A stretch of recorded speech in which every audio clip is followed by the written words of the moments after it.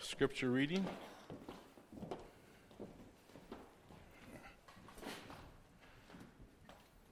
Good for you.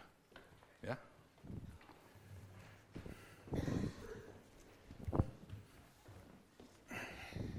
Today, the scripture reading is from Psalm 119, verse 17 to 24, and verses 49 to 56, and it can be found on page 956.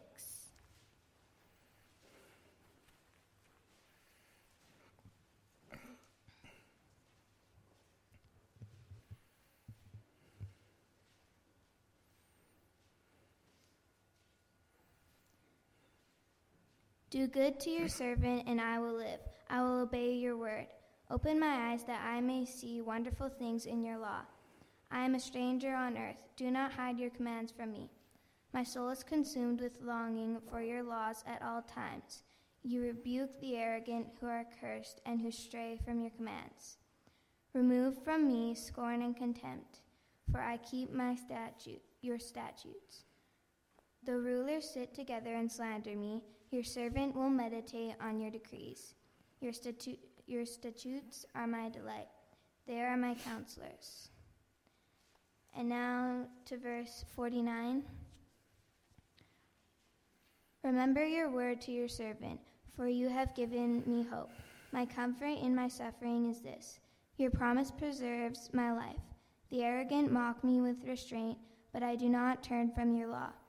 I remember your ancient laws, O Lord, and I find comfort in them.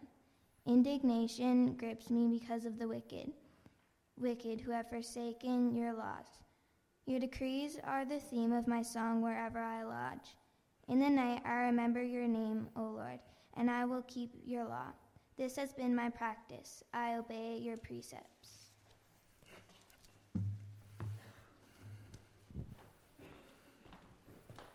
Well, that's hard to compete with that little reader. You can stay up here and I got a few pages you can read. No? Okay. Thanks for that anyways. And as we carry on with our service here, I chose a sermon from a pastor that we used to have in Nobleford, Pastor Jim Zondervan. Some of you may know him. His daughter, Sarah and Bindard, were part of our church for a while. And we were blessed to have him as a pastor, and they definitely recycled Pastor Zondervan in southern Alberta, because he had taken 5 different churches that called him after he left Nobleford. So he went to High River, and then he went to Grantham, and then to Tabor, and he retired from preaching at Lethbridge First, which now in the meantime has disbanded too. So a very well liked pastor, and just a wonderful person to have as a shepherd. So I chose one of his sermons, and it's entitled Strangers in the World.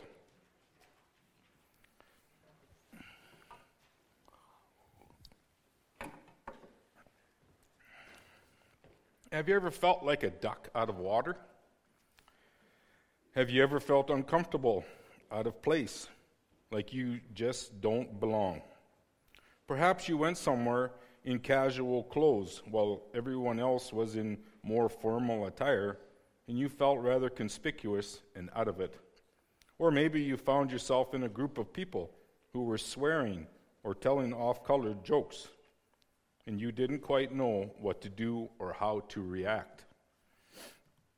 Or you go to a birthday party, but are the only one who forgot to bring a gift. Or maybe the gift that you brought is obviously the cheapest. The recipient can barely hide her disappointment. From time to time, we all feel conspicuous or out of place, like we don't belong. According to these scripture passages, God's people, Christians, should always feel somewhat out of place in this world. They ought to feel like strangers, pilgrims, aliens, like ducks out of water, out of their proper environment. The psalmist said, I am a stranger on earth. The phrase, wherever I lodge, in verse 54, literally means in my temporary house. According to Hebrews 11, the heroes of faith admitted that they were aliens and strangers on earth. Peter describes his Christian readers as aliens and strangers in the world. As strangers in the world, we are disturbed by many things. Our own morality can be distressing. Children grow up, parents grow old. In the countryside, one can see many abandoned farm places. At one time, the houses were probably dream homes, but now are dilapidated and the people are long gone. If you have not seen the friends or acquaintances of your youth lately, it might surprise you to see that they too now have gray hair. It reminds us that we are growing older and life is going by rapidly.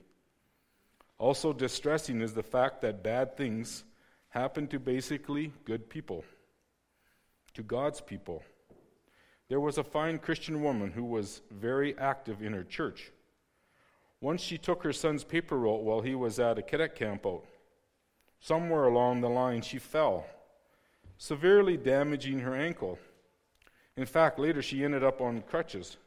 Although in considerable pain, she wanted to finish the route before going to the doctor. To save a few agonizing steps, she hobbled across a lawn. Halfway across the lawn, the door opened up and an angry voice shouted, "What's the matter with you, walking on the grass?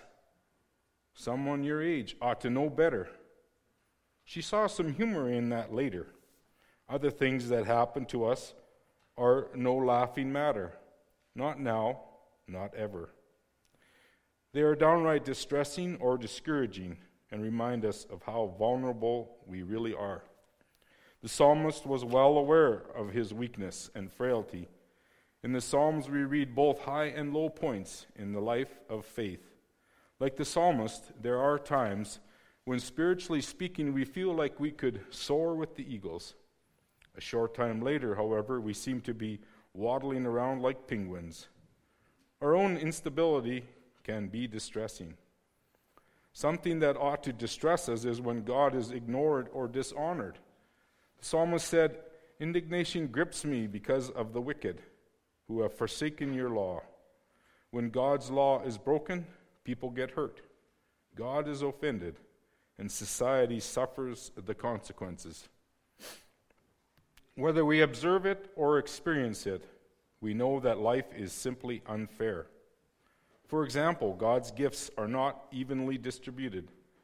Professional athletes earn far more than farmers, although a farmer's work is far more important. Athletes merely amuse us. Farmers actually feed us.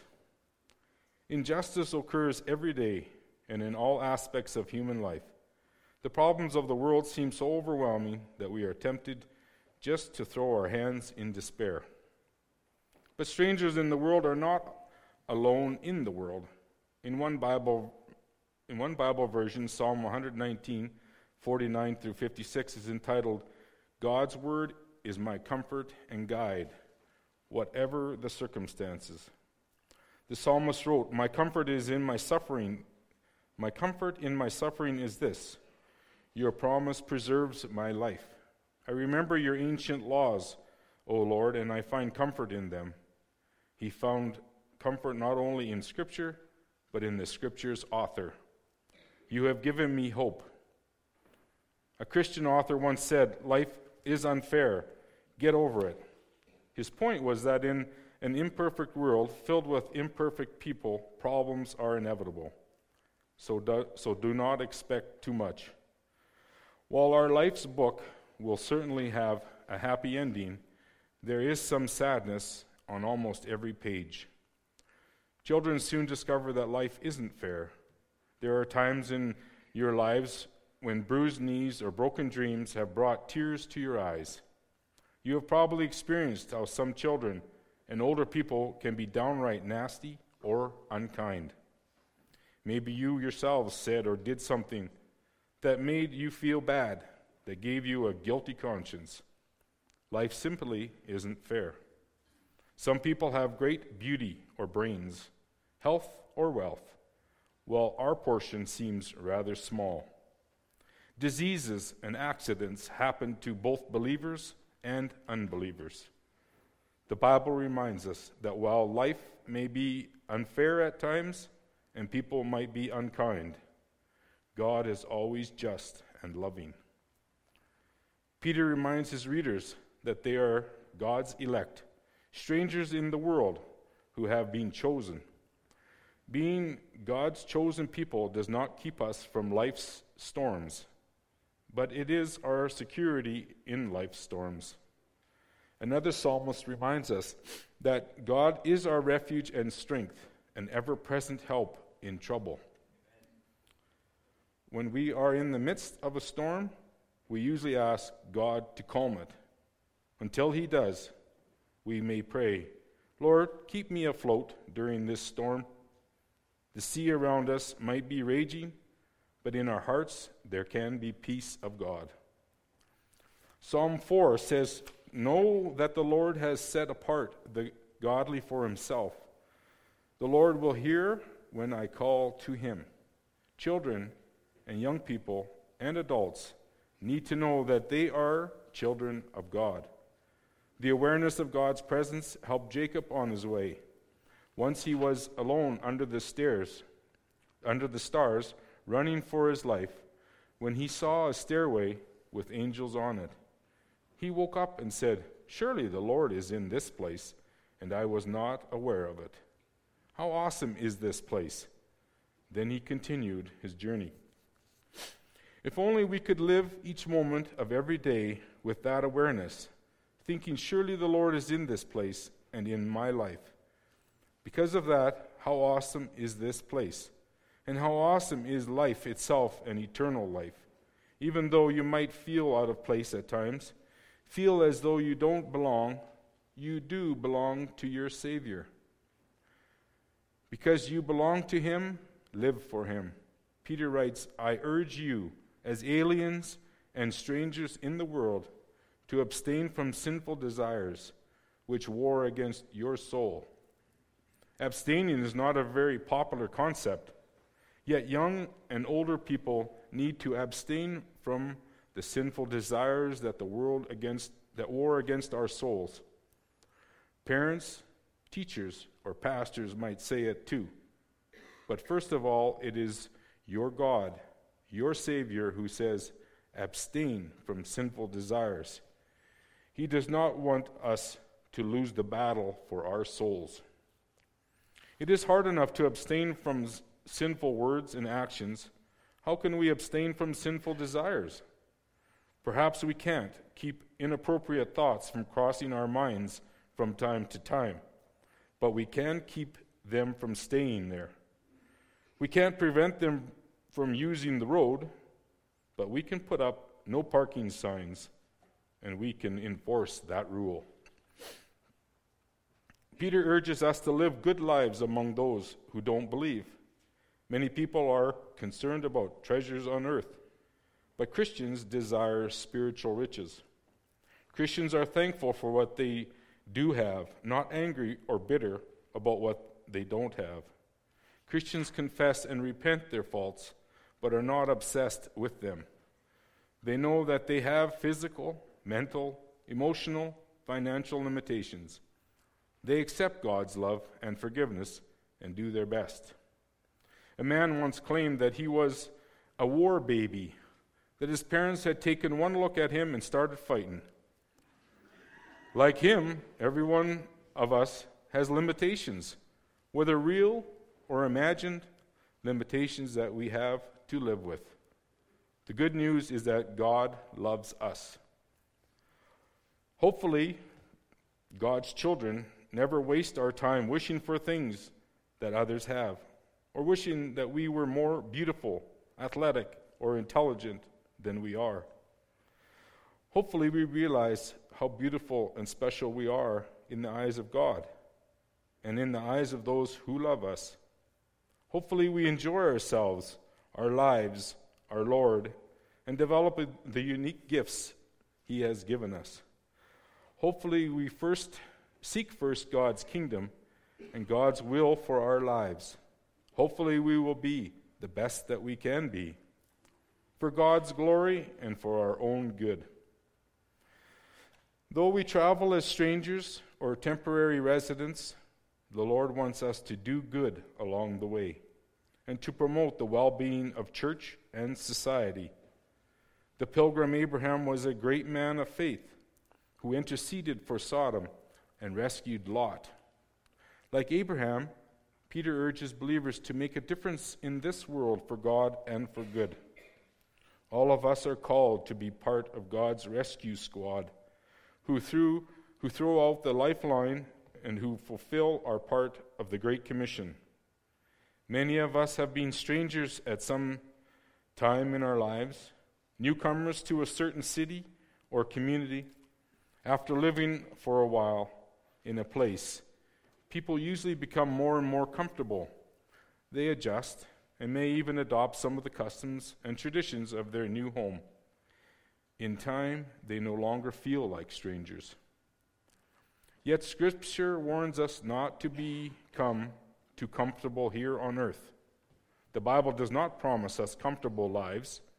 It teaches us that our lives on earth are temporary, and that, spiritually speaking, even when we are in the world, we are not of it. It informs us of the comfort that comes from knowing that we belong to Jesus.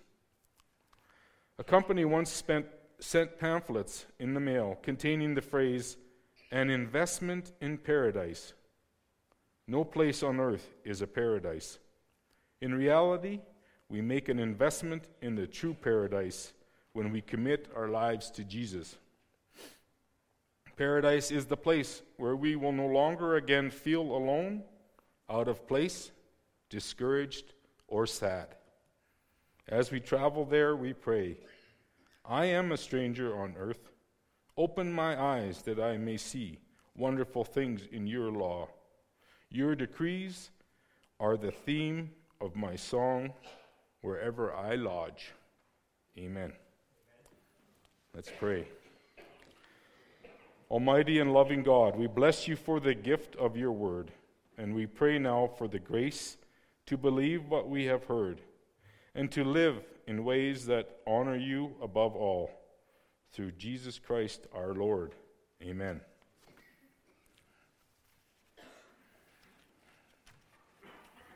And we'll have a song of response, "Be Thou My Vision."